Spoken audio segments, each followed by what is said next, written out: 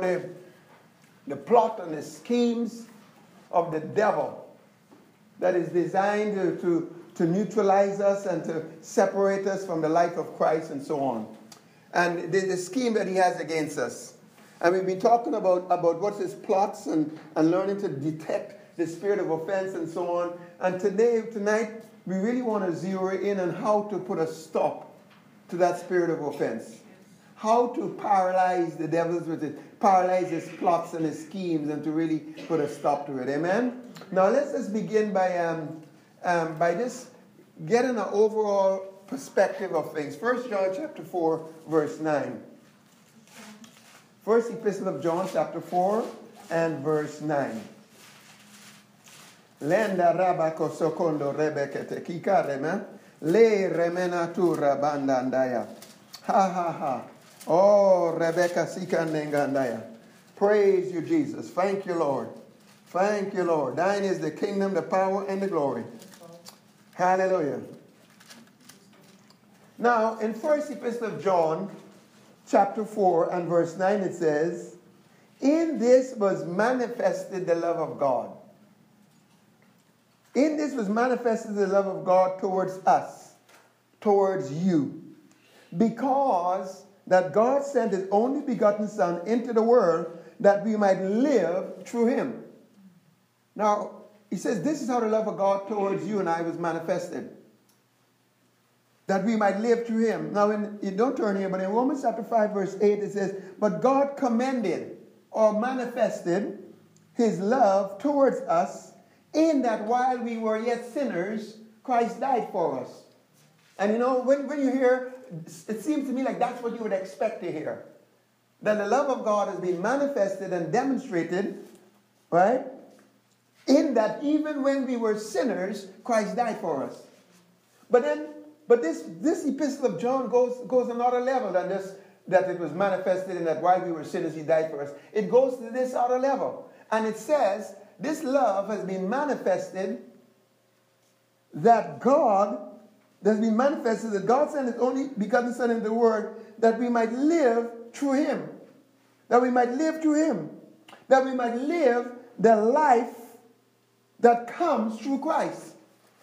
That's kind of interesting. Not just that when we were sinners, he died for us. But here is the end point. Here is what it's really, really, really about.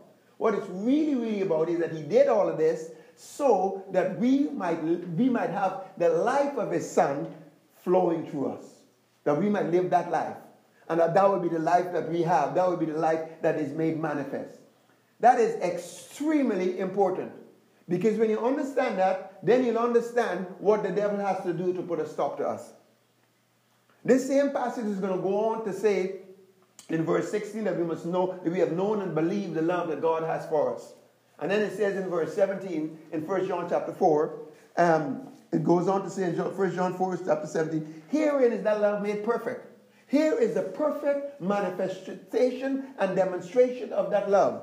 What is it? That we may have boldness in the day of judgment. Why? Because as he is, so are we in this world. So what is it all about? It is about that life, that the life of Christ being lived in you and through you. That's what it's all about. Amen? All right. Because that's what it's all about. That's the reason why. Put that up there now. I was going to do it later, but put it up there now. Because that's what it's all about. He living that life of Christ innocent through us. That is the reason why when it got messed up with Adam's fall, what happened on the cross? What happened when Jesus went to the cross? What happened when Jesus went to the cross is that we were in him. And the old man, that messed up life, we were crucified with him. All right? All right, it's getting brighter? Yeah. All right. We were crucified with him. Galatians 2:20 says, you were crucified with him. So that it is no longer you that live, but it is what? It is Christ that lives in you. And the life that you now live, it is the life of Christ. And you live it by the faith of the Son of God. That's what the cross, that's what the sacrifice of Christ was all about. To make that total, complete exchange Reconciliation is the reconciliation is just a fancy word for exchange. He became sickness that we might have divine health. He became sin that we might be made righteous. He became poor that we might be made rich. He took our place that we might have his. So that we can now be as he is and have his life. Amen? Amen? So that is how it is. But now Jesus also says, this is what God has already done. This is what has already been done. That we were crucified with him, and it's no longer us that live, but it's Christ that liveth in us, and this is the life that we are to live. Paul says that when God called him from his mother's womb, in Galatians 1:16, it was to reveal his son in him. It was to reveal Christ in him. And that Paul might go and preach that Christ that is revealed in him to us all. Amen? That's what it's all about. But now Jesus said, look, you cannot have the experience of this and have my life rather than the old life unless you take up your cross and you follow me daily. Amen? But now the devil says, okay, that's what God wants. God wants them to function in the life of Christ so that it's Jesus everywhere. I don't want that. So he said, here's what I'm going to do. He says, I've got to stop that. They might be born again and everything else, but I must stop them from functioning in the life of Christ. I want them to function like me. And he is selfish. He is fleshy. Are you with me? I want them to be consumed with my own lust. And you know what I'm going to do? According to Exodus 15 verse 9, he says, here's what I'm going to do. They might be born again. I heard them when they could start praying in tongues and all of that. Right? But here's what I'm going to do. I am going to pursue them. I'm going to go after them. And somewhere along the line, I'm going to overtake them. And when I overtake them, here's what I'm going to do. I'm going to consume them with my lust, my nature, my selfishness, my carnality. Right? And once I can do that, I'll separate them from the life of Christ.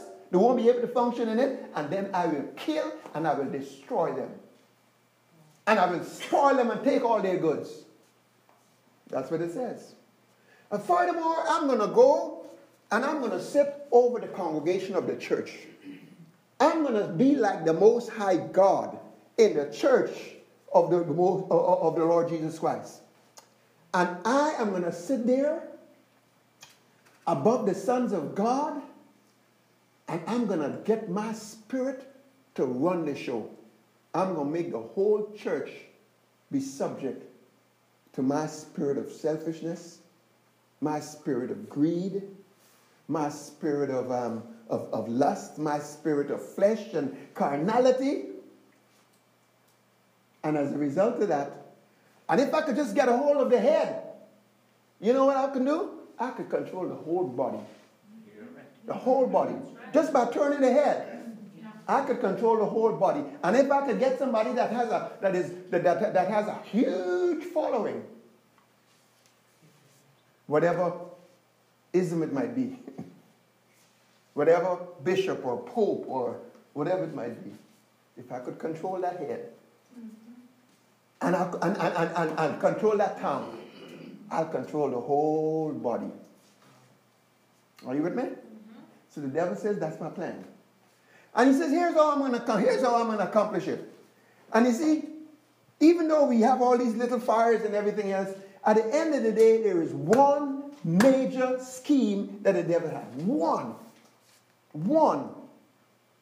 And it is, I call it consuming, because that's what it said in Exodus 59, consuming us with his own lust. But let's put it more spiritual. By turning us to selfish motivations. By so working in our lives, as he did in Peter's life, it says in Luke 22:31, when Jesus says, Peter, I've prayed for you. I've prayed for you. You know why I've prayed for you? I've prayed for you because the devil desire you.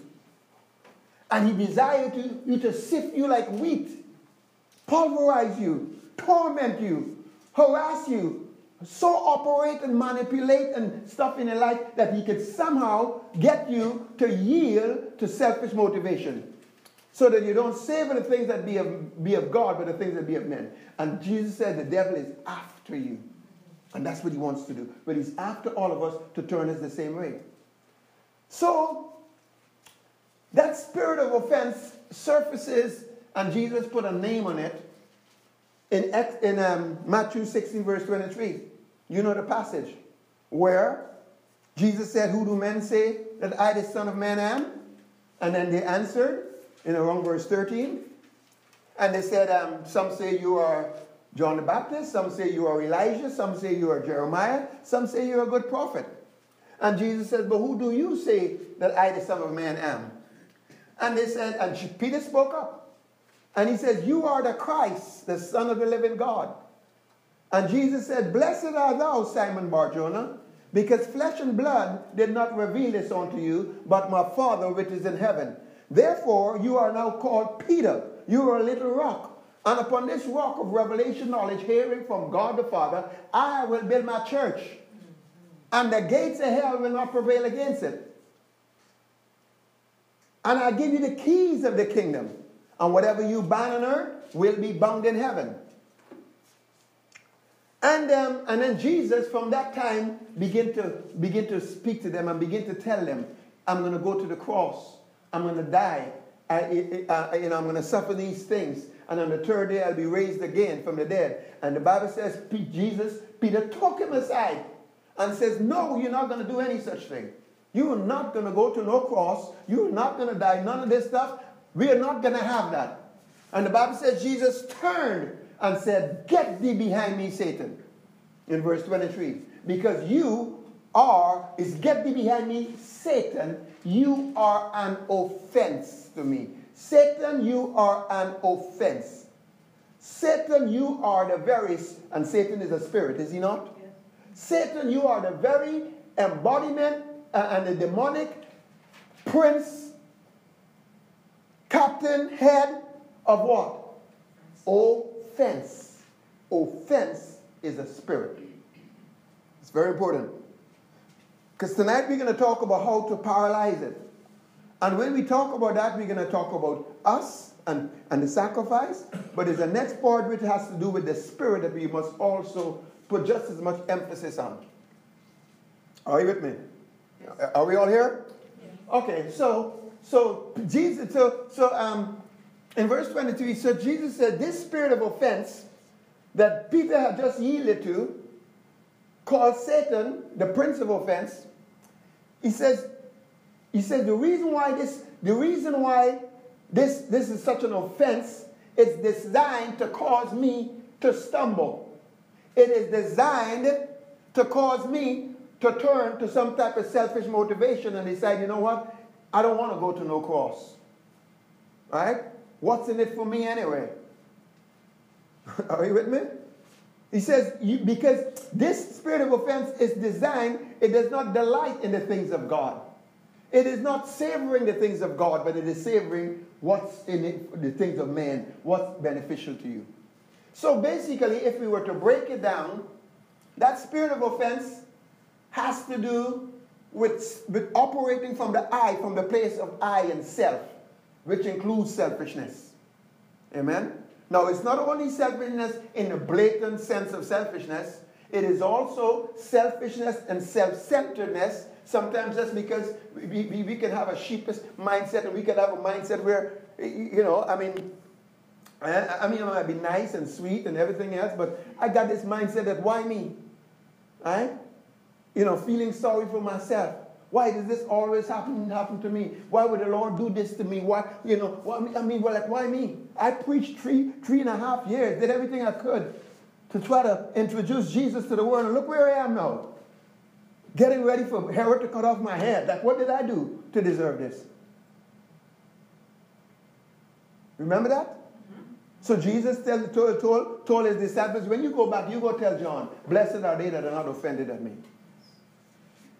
Amen? Now, it might not be to that level, but at various other levels. So there's that spirit of offense that is designed to turn you into some type of selfish motivation. So the devil now comes And whether he calls strife or this or that or whatever else, ultimately, he's trying to get us to function outside of who we are in Christ, outside of the love of God, outside of the Spirit. He wants us to, he says, I'm going to release the spirit of offense. I'll get them to be carnal. I'll get them to be fleshy. I want them to be conformed to the world, think like the world, not think with the mind of Christ and the mind of the new man. Consumed with the lust of the flesh, the lust of the eyes, and pride of life. What's in it for me? Don't you know who I am? So when we study it out, we begin to find a number of symptoms of the spirit of offense, and we've touched on quite a few of them. All right, you can probably make a list of 20 of them. All right, we don't want to go through that, but it is on the last teaching, okay? But it is important to recognize them because in order to neutralize or paralyze or stop the devil's plot and to stop that offense from taking place, from that spirit of offense from being successful, we got to recognize it. We got to recognize it when it operates. Sometimes it could come in a whispery way. Sometimes it could come in a backbiting way. Sometimes it could come in a murmuring way. Sometimes it could come in a sense of, of who's the greatest among us. Don't you know who I am? Sometimes it could come that way, in a prideful way. But it can come in various ways. Sometimes it could come in terms of cliques and various forms. But the fact of the matter is, you've got to recognize it. It can come in a critical spirit. It can come in where there's a touchiness. It can come in a sense of being defensive. Amen? Defending oneself. Etc., etc., etc. And so it could come in various forms. And sometimes many of those things seems quite justified. Because if I don't look out for number one, who will? Amen? Oh, trust the Lord. No, I better look out for myself. Just put everything in God's hand. Let God deal with it. No. Sometimes it comes in a form of self-righteousness. I'm tough. I'm strong. I know who I am, man. I've been a fisherman for a long time, man. I know what it is to be up all night fishing and everything else. I mean, hands bruised. And I know what it is to be underneath that kind of threat. And I don't care who deny you. I'm not going to deny you. Not me. They might, but not me. I'm strong. That's called self-righteousness. Can you see that? Sometimes the manifestation is one of bullying. Sometimes it's one of, sometimes it is one where like the people wanted to make Jesus king. And the same way Peter wanted to just take Jesus and say, no, you're not going to do this. Sometimes it wants to control. It's got to be my way or the highway. But it comes in these various forms. But we have to be able to detect it, because if you don't detect it, you're not going to know what you're dealing with. Because when you come to a tree, you can't see the root. Can you? Right? You can't see the root, but to know what kind of tree it is, you got to see what kind of fruit is on it. Right? Maybe you might know the shape of the leaves or something else. Like, you know what a banana leaf looks like? Do you know what a banana leaf looks like? And you could tell a banana tree sometimes even without the fruit. Right? Because the leaf is so unique. Isn't that right? Mm-hmm. All right. Or we have a maple leaf here in Canada, do we? Do we? Right? You get my point? Yeah. But the point is, you've got to know the symptoms so you know what you're dealing with. And then to recognize, is this a poisonous tree or not? Or what was that thing is this poison ivy? Yeah. Man, this stuff going to itch. You get my point? Yes. So we've got to know what the symptoms are. All right. Hallelujah. Blessed be the name of the Lord. Now, but when we recognize what the symptoms are, the question now is, what is the answer? What is the answer? Now, I will present to you simply this, that the answer is the sacrifice of Christ, what Jesus did. And for me, the argument for me, I am so convinced about it, it is so very simple to me. This is how simple it is. God is great, is he? Yes, he is. Is he greater than the devil? Yes. Is he smarter? Yes. Is he wiser? Yes. Now, what did the devil accomplish in the fall in Adam?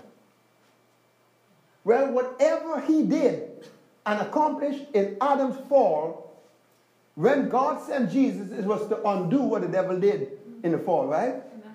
Now, if God is greater, then whatever God did in the second Adam has got to be greater than what the devil did in the first Adam. Simple. Yes. Got to be. That's why the Bible says much more. And we can read Romans chapter 5 and it talks about that. Right? Maybe I should give you 2 verses on that. Really, that is just so obvious. It's got to be. Because otherwise then the fall is greater than the fall of Adam. What the devil did in Adam would be greater than what God did in the second Adam. And that cannot be. No. Or else scripture like where sin abounds, grace abounds much more would be a joke. Yes, that's right. Right? Okay, let me just give you just a few scriptures. And go read Romans chapter 5. Much more, verse 9. Being now justified by his blood, we shall be saved from the wrath through him. As by one man sin entered into the world, and death by sin, so death passed on to all men, for all have sinned. That's verse 12. Let me skip. Verse 15. But not as the offense, so also is the free gift. For if through the offense of one many be dead, much more, say much more. Much more the grace of God and the gift by grace, which is by one man, Jesus Christ, had abounded unto many. And not as it was by one that sinned, so is the gift. For the judgment was by one to condemnation. But the free gift is of many offenses unto justification. Verse 17. For if by one man's offense death reigned by one, much more, say much more. They which receive abundance of grace and the gift of righteousness shall reign in life by one Jesus Christ. Which means what? By virtue of what Jesus has done. Which is what? The sacrifice.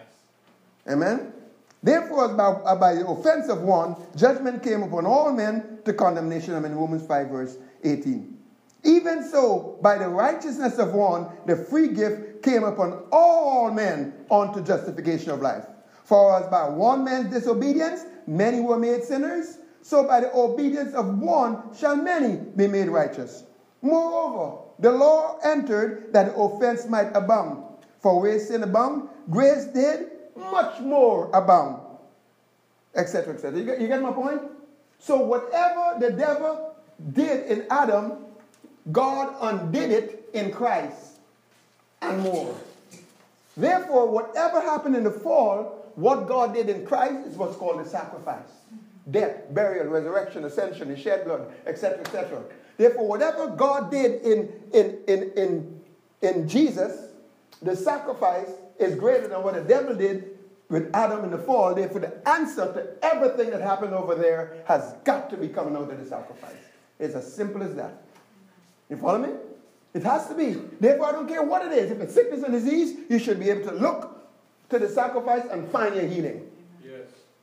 If it's deliverance, it should be there. If it's poverty, the answer should be there. If it's mental torment, it should be there. No matter what it is, it should be there. If there's any kind of curse, it should be there. He hung up on the cross and he became a curse. Anything. If it's condemnation, if it's guilt, if it's inferiority complex, the answer should be there. You follow me? Yes. All right. Now, let me approach it another way. Why the sacrifice has got to be the answer. Well, we've described what the problem is. The problem is carnality. Isn't it? What is the problem? Let's look at the problem a little bit. The problem. Let's examine the problem, and as we examine the problem, we will also see that the sacrifice is the answer. When we're talking about carnality, when we're talking about flesh, when we're talking about selfishness, self-centeredness, acting like the old man is in control, isn't all of that stuff have to do with you? Right? So can we say then the problem is you? Okay? That's what it is. Now the question is, how do we fix you? Get rid of you. Crucify you. That's the way we deal with it. Not only crucify you, but bury you. Think about it for a moment. I mean, this is the gospel. So then the answer, if the problem is you, and the problem is self, then the answer is be crucified with Christ, so that it's no longer you. Get buried with him by baptism into death, and so that the life you now live is the life of Christ, and you live by the faith of the Son of God. Amen? And if it's a flesh issue, Galatians chapter 5 verse 24 says, they that belong to Christ have crucified the flesh with its affections and lust. Amen? There's a lot of deliverance in that scripture there alone. But then it's, wait a minute, okay, it's not just about you, because does the sacrifice fix you? It puts an end to you. The thing is, we got to receive that, and we got to apply that. Whatever the truth is, you've got to apply it, or else you don't get made free. If the truth is that the water will quench your thirst, it's only going to quench your thirst if you drink it. If the fact that you're crucified with Christ is the answer, then it's not going to help you unless you act like you're crucified with Christ by faith. And we'll come to that. Is that all right? But you were the problem. Come on. That's right. Yeah. What about the world? Man, they could be a problem too. Them, the way they think and everything else. Well, you know something? Galatians 6 verse 14 says, I will rather glory in the cross by which the world is what? Crucified to me and me to the world. Isn't that right? So, again, what is the answer to the problem with the world? You're dead to them, crucified to them. Again, the question is, how do I apply that? But that is the truth. All right, what are the problems we have?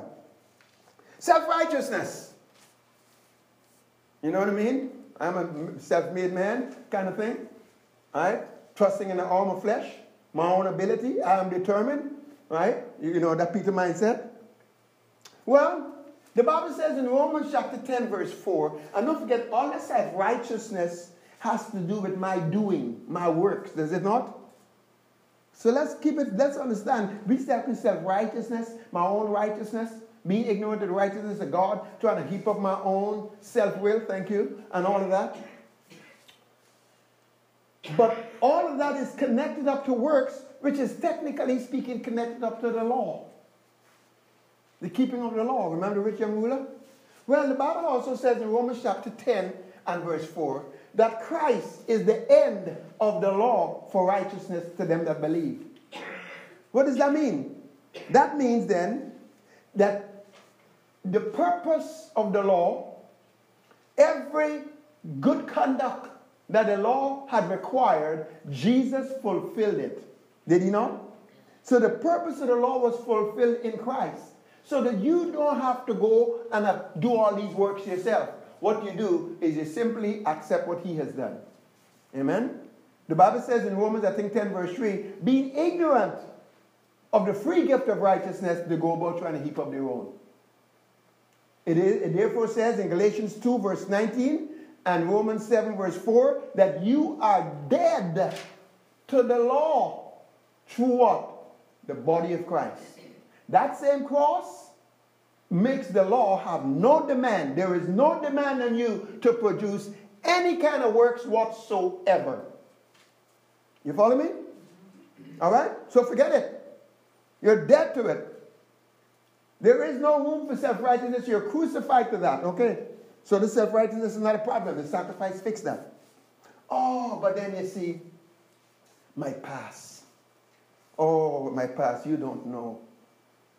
And the voice of the past, the voice of the history, oh, it keeps speaking to me.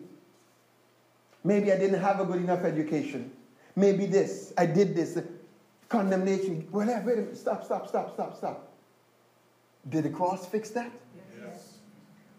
Was this old man crucified? Yes. Was he buried? Yes. Is he existing anymore? No.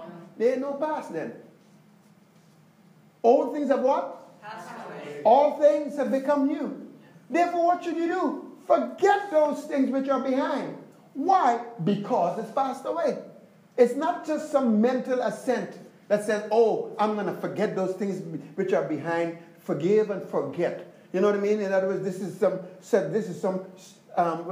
psychology thing. No. It's based on the fact that old things have passed away. Are you with me? Therefore, forget those things. That's whatever happened in the past is not your identity. Because the whole thing is, what you need to do is function in who you are in Christ. Function and be found in Him, not having your own righteousness, which is of the law, but that which is the righteousness of God by faith. All of it is about functioning in Christ. So the sacrifice fixed the past. Oh, but what about people? Is people a problem? Come on. Isn't people ever a problem? Of course there could be a problem. All right? They want to influence you. They want to manipulate you. They want to intimidate you. And you could be intimidated by them, and it's all about pleasing them or not. Hey, wait a minute. But the Bible says in 2 Corinthians 5 verse 14, that when one died for all, then were all dead. So they're all crucified. Dead men don't have a voice. So they're all crucified, which means I'm not going to be intimidated. I'm not affected. I'm not living for the will of men. I'm living only for the will of God. But in the living for the will of God, I might bless you. In the living for the will of God, I might love you. I might be kind to you. But it is not because of some manipulation, intimidation, or on my part or yours. I'm dead, you're dead, we all dead. That's what the Word of God says. So in other words, now I didn't say, first of all, I'm not saying that this is necessarily easy to just apply, necessarily. Because we are talking about a thing called what? Crucifixion. It's not easy. All right? Crucifixion is painful. Takes time. It's a long, dying process. All right? But it is the answer. And we only still talking, we're talking about the problem and the fact that the sacrifice is the answer, and all we've talked about so far is crucifixion and burial.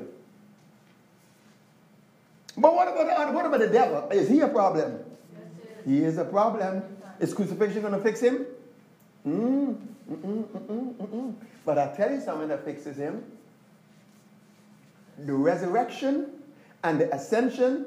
And here we are seated at the Father's right hand, washed by the blood of Jesus, having that authority in the name of Jesus, having that resurrection life of Christ in us, and the nature of God, and the Word of God. Man, we have, so the sacrifice gives us what? Jesus spoiled principalities and powers. He defeated the devil, disarmed him, and made a show of it openly. Colossians 2 verse 15. And he says, this is the victory. I've beaten up the devil, and here, I'm giving you the keys, I'm giving you my name, I'm giving you the authority over him. Not only does he give us authority over him, but here's something else. Just in addition to the authority over the devil. This new person that is on the inside here, the devil has no authority over him. The devil has nothing in him on which he can hang his hat. There is no pegs in him. He is created in righteousness and true holiness. He has the very nature of God. He has the very mind of Christ. He don't think like the world. He doesn't have any lust of the flesh, lust of the eyes. He's got no pride. His delight is in the law of God. He is, Jesus is his life. And Jesus says in John chapter 14 verse 30 that the enemy comes, but he's got nothing in me. Are you with me? Yep. So this new man has been removed. He's not in the kingdom of darkness. He's been translated, and he's in the kingdom of what? God's dear Son. Colossians 1:30. The devil has no authority over him.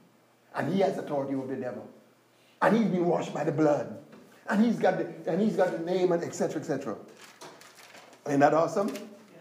Amen. All right. So, let's put it this way. So crucifixion puts an end to you, people, past, the world, self-righteousness, and so on. But then resurrection, this for the sake of communication, Because you're a new creation, right? New creation, never existed before. It's like resurrection. So crucifixion put an end to you, which was the problem.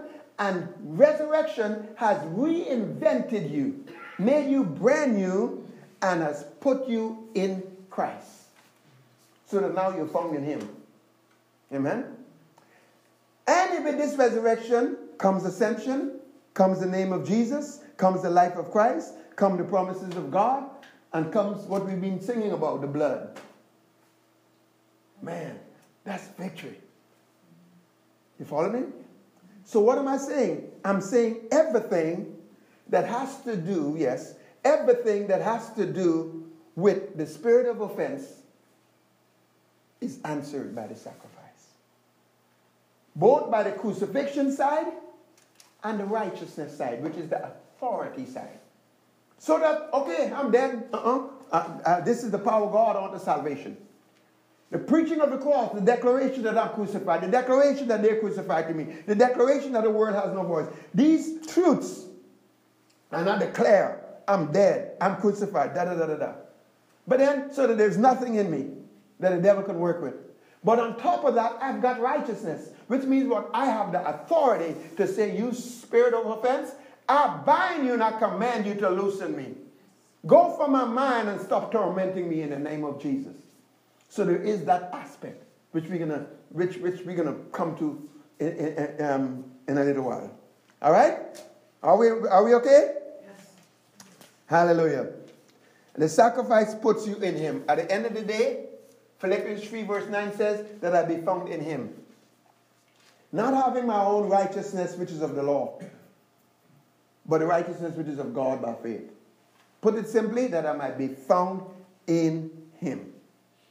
If I'm operating in pride and yielding to the spirit of offense, am I operating in him? No, I'm out here. But if I stay and I keep operating in him, guess what? The evil one toucheth him not. 1 John 5:18. He keepeth himself, and the evil one touches him not. And there is no stumbling in him. He doesn't trip up. 1 John 2:10. Because he's in the light. Amen? So that all that we talk about crucifixion and authority, etc., it is to this end that we just stay in him, that we function in him. Okay. Because that is the case, and because it is so much about the sacrifice, and that's where the victory is, Paul tells us in 1 Corinthians chapter 2, verse 2, Paul says, I determined to know nothing among you save Jesus Christ and him crucified. In other words, he says, nothing else matters. Okay, you're a doctor and you're earning a nice living, that's fine. Right? Okay, you got the Bible memorized, that's good. All right? You brought your family up well and so on and so forth, that's all good. But that's not what I'm concerned about. That's not what is going to determine whether that spirit of offense has access to you or not. This is happening in your life. No. That is not what matters. This is all I'm concerned about. I am determined to know nothing except Jesus Christ and him crucified. I only want to know, are you living in the reality that you're crucified with Christ? And are you living in the reality that you've been resurrected with him and you now have his life? Are you with me? He says that's what matters. He says that is what it's all about. In Hebrews chapter 10 verse 20, verse 19 says, having boldness to enter into the holiest through the blood of Jesus. And then it says in verse 20, in a new and living way, which he has consecrated for us through the veil, that is to say, his flesh. What is that talking about? Now, first of all, I like the phrase new and living way. It says, here it is, in the old covenant, they couldn't get in because of the veil. Well, the veil has been torn. That's the body of Jesus Christ. The blood has been shed. So that literally, we are being brought in, and we can now live in the presence of God, in the holiest of holies. Why? Because of the blood and the body that was broken. Does that sound like communion? Because of the body and the blood. Jesus says, except you eat my flesh and drink my blood, you can't partake of this. Jesus says, I'm going to go and do what? Prepare what? A place for you. Why? So that? That's right. So that you can live there too. Amen? I know you're looking for mansions when you get to heaven and all that. It's another story. But he says, he's already prepared that place. And that place is in the holiest of holies. This is where and it's a new and a what? Living way. It's a new place, and you're supposed to live there. Not visit. Live. That's your address. Are you with me? How did you get in there? Through the body. Through the blood. That's the sacrifice. Can you see that? Yes. Paul says, I don't want to know nothing else except Christ and Him crucified. All right. So that is the truth. Now the question now is, how do we do this? How do we apply the sacrifice against that spirit of offense practically so that it doesn't have that access to us? Amen? Now before I say that, let me say something else.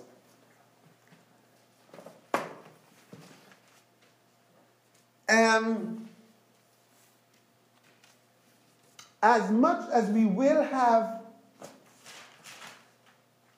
a determination, so to speak, to live in this place, be found in Him, as much as there's going to be like a holy determination about that, having said that, this victory is not going to come by willpower. Make up your mind. You got to make up your mind. You got to stop doing this. You got to stop doing that. You just haven't made up your mind. That's why you keep struggling. No. That's not the answer. If that's the answer, then it means let's just all make up our minds and we'll be all right. That would be nice and easy. And you could probably get that on the psychiatrist's couch. But no, that Jesus didn't die on the cross for that. That's not what it's about. So let me just show that to you a little bit. You know, we talk about being crucified and crucified to the world, people crucified, you crucified, past, this way of thinking, not being conformed to this world. But here's an aspect that I think is really, really very significant. Colossians chapter 2. I'm heading to verse 23. Right? But before I get there. Okay, let me just go read from verse 20, okay? Wherefore, if you be dead with Christ, are you dead with Christ? Yes. Okay, that's crucifixion. That we talking crucifixion there, are we? Yes. Okay? It didn't use the word crucifixion, but that's what it means. If you be dead with Christ, from what? The rudiments of the world. You are crucified with Christ to what? The world and the rudiments of the world. The Amplified says, to the material ways of looking at things, and have escaped from the world's crude and elementary notions and teachings and externalisms. You know? In other words, then, this crucifixion here that is talking about to the rudiments of the world is the entire way the world thinks and operates. And to grasp that, all you got to do is just shift. Look at the new man. How does he think? Does he think like the world? No. Romans chapter 7:22 says, his delight is in the law of God. Amen? He doesn't really enjoy it too much. I like watching basketball. And I don't know, maybe Jesus watches it with me a little bit. I don't know. But the new man is not exactly excited about my watching basketball.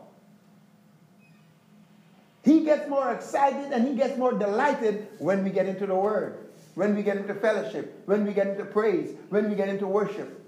He doesn't think like the world. He doesn't try to entertain himself. He is not concerned. He's not ambitious and that kind of stuff. Right? He is not in it for himself. He does not live the rest of it. He lives, this is the way he judges. That I was crucified with Christ, and now that I live, I ought to live for him that died for me and rose again. That's how he thinks. That's not how the world thinks. Are you with me? Yeah. So that is the reason why you're going to hear this phrase, touch not, taste not, handle not. Because the world has all these set of rules and stuff. But the new man don't think like that. All right. He's crucified to the rudiments of the world. Verse 22. Which all are to perish with using after the commandments and the doctrines of men. Verse 23. This is why we came here. Which things have indeed a show of wisdom in will worship. It's a show of wisdom. when we're going to say, okay, look, I don't know if anybody knows golf. Any golfers in here? Man. Used to be. Man, do you guys not know what happened today? Yes. Tiger Woods. Oh, What happened? Got a 5th green jacket. yes. My son sent me a clip for 50 seconds. And he said, this is Tiger's motivation. And it was a clip, if I were to show it to you, and I could probably show it to you after, so 50 seconds. And it was a clip of various people saying how he should retire. He will never be the same. This, that, and a whole lot of stuff. And it showed Tiger sitting watching this stuff. And apparently, and he said that clip was from a couple of weeks ago. Today, he fulfilled it. But I don't think he did it. Okay, God may be gracious and merciful, but it was willpower and determination and persistence. Is that a good thing? Yes. But nevertheless, if that's all it takes, then we ought to worship that willpower. So it says, indeed, it's a show of wisdom in will worship and humility, in neglecting of the body or in the disciplining of the body and all of that stuff. And in any honor and satisfying flesh. The Amplified says, such practices have indeed the outward appearance that popularly passes for wisdom in promoting self-imposed rigor and devotion and delight in self-humiliation and severity of discipline of the body, but they are of no value in checking the indulgences of the flesh, the lower nature. Instead, they do not honor God, but serve only to indulge the flesh. Are you with me? In other words, then, all that is saying is the answer is not in your willpower. If the answer was your willpower, then you ought to worship your willpower. Every time people come in for counseling, just give them some willpower, motivation, pills to take. All right? But it says that's not the answer. You need to know that. Amen? You need to recognize that. So that when we say, well, how do we apply this sacrifice? It's not going to be by willpower. Am I saying that you shouldn't be determined, that you shouldn't be persevering? I'm not saying that. I believe you should have a holy determination, yes. But that's not the answer. The answer is in applying what Jesus has already done. And walking in the truth is the knowing of the truth, the application of the truth that produces the freedom. It is seeking first that kingdom of God, that reign, that dominion, and operating in the righteousness that causes all the victories to be added onto you. Are you with me? All right, so now let's look at that. So how do we do this? How do we apply that sacrifice? Number one, know the symptoms of the spirit of offense to start with. Recognize them, detect them, and then what should you do when you detect them? First of all, you need to have a violent mindset against the spirit of offense. What did I say? What kind of mindset? Violent. Okay. How violent is violent? Violent. Extreme violence. In other words, when you see a little bit of strife and a little bit of prideful, stuff, and you're allowing yourself to just, get into a little bit of pride, what should you do? Should you be violent against it? Yes, because it's a symptom of something deeper. Here you are, you're all offended. Because what? They didn't give me the front seat. You know what I mean? And on this particular day, when I have my kids with me and they need to see how well I'm honored, and they didn't give me the front seat. Well, if you catch yourself like that, and that's a symptom of what? The spirit of offense, what should you do? Just deal with being offended? No. Go deal violently with the spirit of offense that is behind it. Are you with me? In other words, but I'm being touchy. Or this critical stuff. Or this murmuring stuff to try to set two people against one another. And it seems so nice and simple. But then you recognize, wait a minute here. That's a symptom of that spirit of offense. What should you do? What should you do? Be how? Violent. Say violent. The violent taking it by force. All right. So let me show you this violence. I didn't make this up. Jesus wrote this. All right? So he says, and then you know the story in Matthew chapter 18 when he put a little child in the midst and he says, this is how the greatest among you are, and so on and so forth. Right? And then he says, but whosoever shall, verse 6, shall offend one of these little ones. Say offend. Whoever it is that is operating in that spirit of offense and offends one of these little ones that believe in me, it was better for him that a millstone were hung about his neck and that he were drowned in the depths of the sea. Not in the shallow end. Is that violent? All right. Woe unto the world because of offenses. For it must needs be that offense come. But woe to the man by whom the offense cometh. Wherefore, if your hand or your foot offend you, cut it off and cast them from thee. It is better for thee to enter into life halt or maimed rather than having 2 hands or 2 feet to be cast into everlasting fire. In other words, that's violent. Now, does he mean that you have to literally cut off your hand? Actually, he's going to go on to say, and if your eye offend thee, pluck it out and cast it from thee. It is better for thee to enter into life with 1 eye rather than having 2 eyes to be cast into hellfire. I'm simply saying Jesus' mindset against the spirit of offense was a very violent one. Are you with me? Mm-hmm. All right. And we need to have, let this mind be in you, which was? All right. So how do you deal with this offense? So there's a hatred that God has for this spirit of offense. That is why when Peter yielded to that, Jesus turned and says, get thee behind me, Satan. And I don't think Jesus said that nice and soft and sweetly. You follow me? Mm-hmm. There was a fierceness in when he spoke that, and that's why. All right.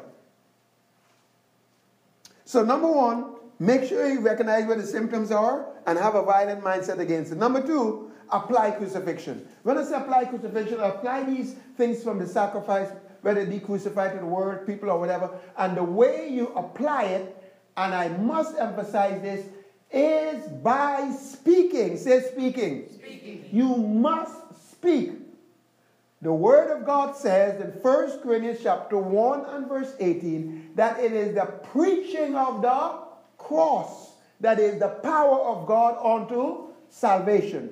In other words, the preaching of the sacrifice has the power of God to bring forth salvation, deliverance, healing, wholeness.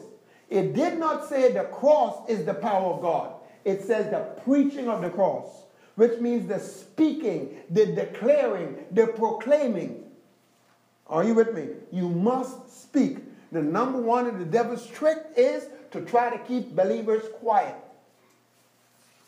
Let them not talk. Intimidate them from speaking. Intimidate them from speaking the truth. Intimidate them. Don't let them say they are healed and I'm free from every infection while they're sneezing. Don't let them say that.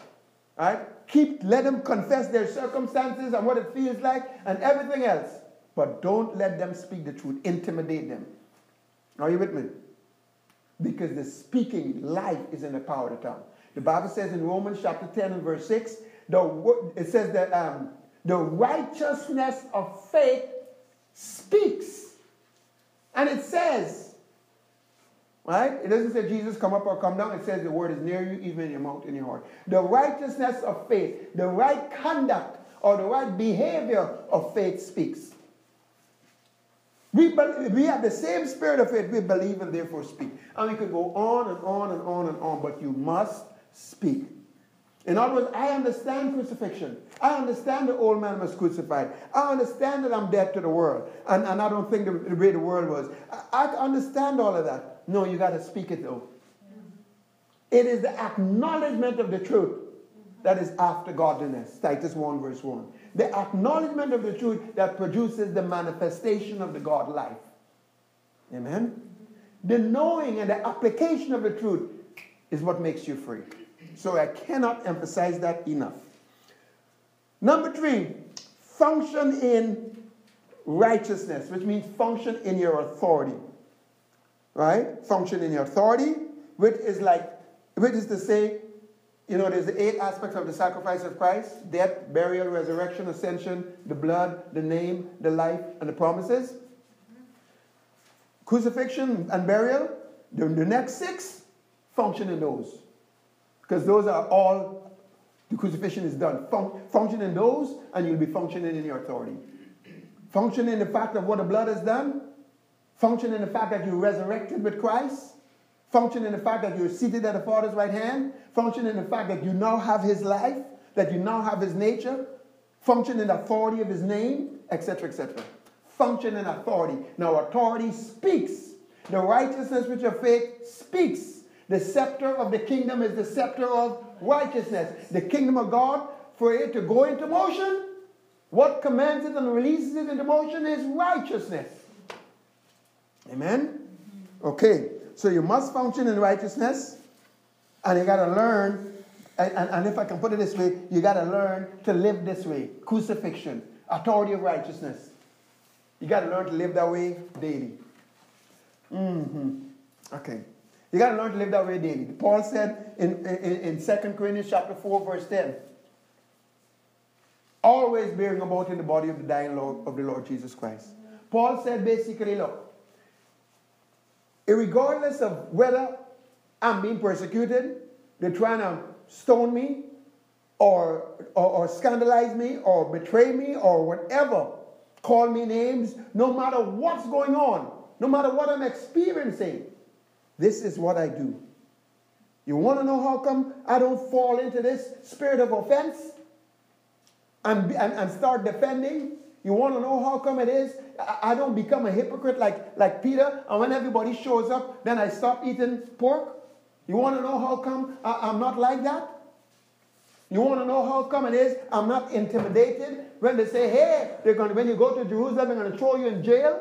You want to know why it is that I can say, I count not my life dear unto myself, so I can finish my course with joy and the ministry that the Lord has called me to? You want to know how come it is I can say that I am indeed crucified with Christ, and that's my experience, and it's no longer I that live? Would you like to know why it is that I can say, for me to live is Christ and to die is gain?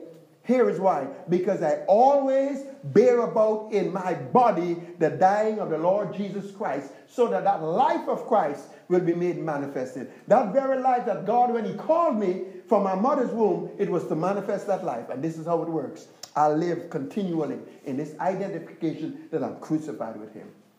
I live in this identification that I'm the righteousness of God in Christ, right? and that I resist the devil and he flees from me. I live in this place where I don't give him no place. I don't let no corrupt communication come out of my mouth. I only speak that which is good to the use of edifying, that it might minister grace to the hearers. And I don't care what anybody say about me. I don't even judge myself. Right? I'm not living for the will of men. If I be the servant of men, then if I'm living for the will of men, then I'm no longer the servant of God. Are you with me?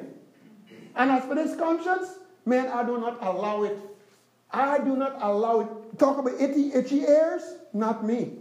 No itchy ears. I maintain a conscience. I exercise myself to maintain a conscience void of offense before God and man. And the reason I can say all these things is because this is how I live. I always bear about in my body the dying of the Lord Jesus, so that that life of Christ might be made manifested.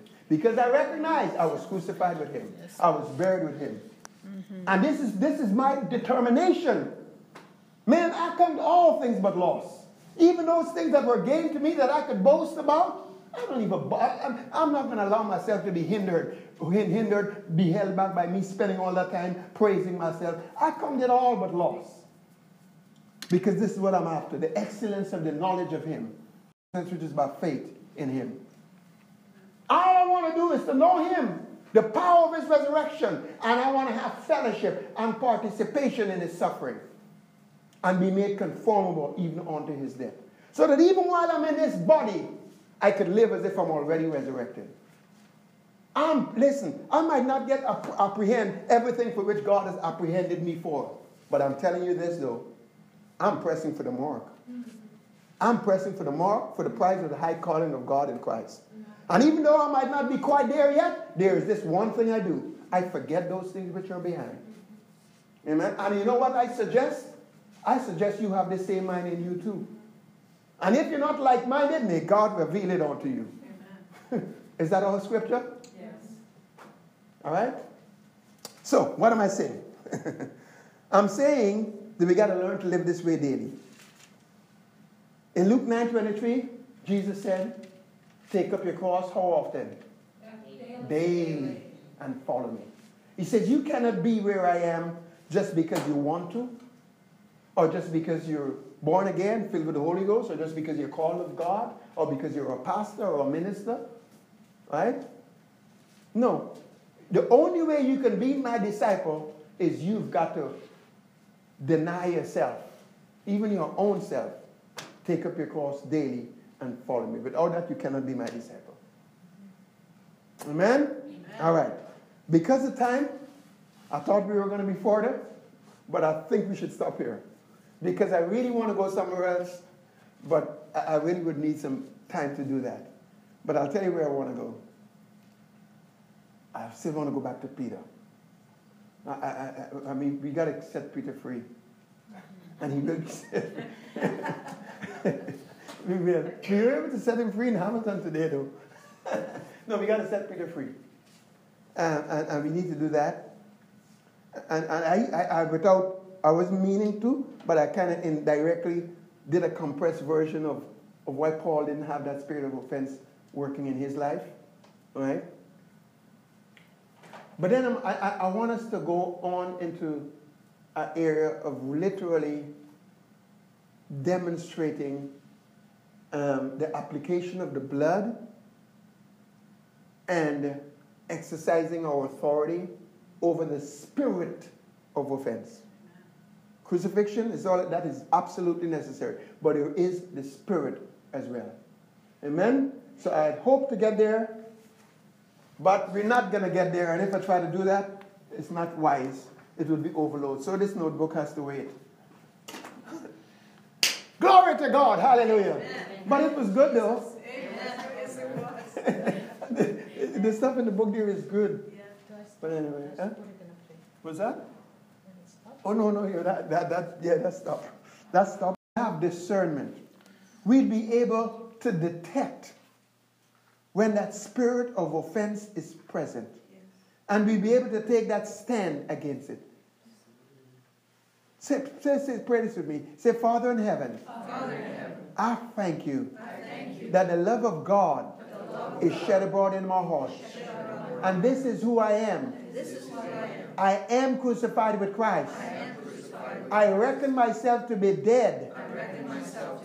And Christ is alive in me. He is now my life. That love is shed abroad in my heart.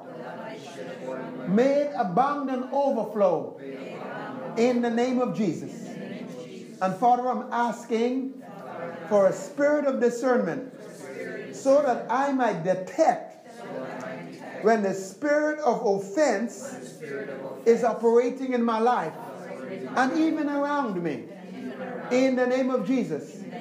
Help me to recognize what are the symptoms, subtle as they may be, and by your grace and by the Spirit of God, take authority over that spirit of offense, resist it, loosen myself from it, break its power off of me, and yield to the Holy Ghost.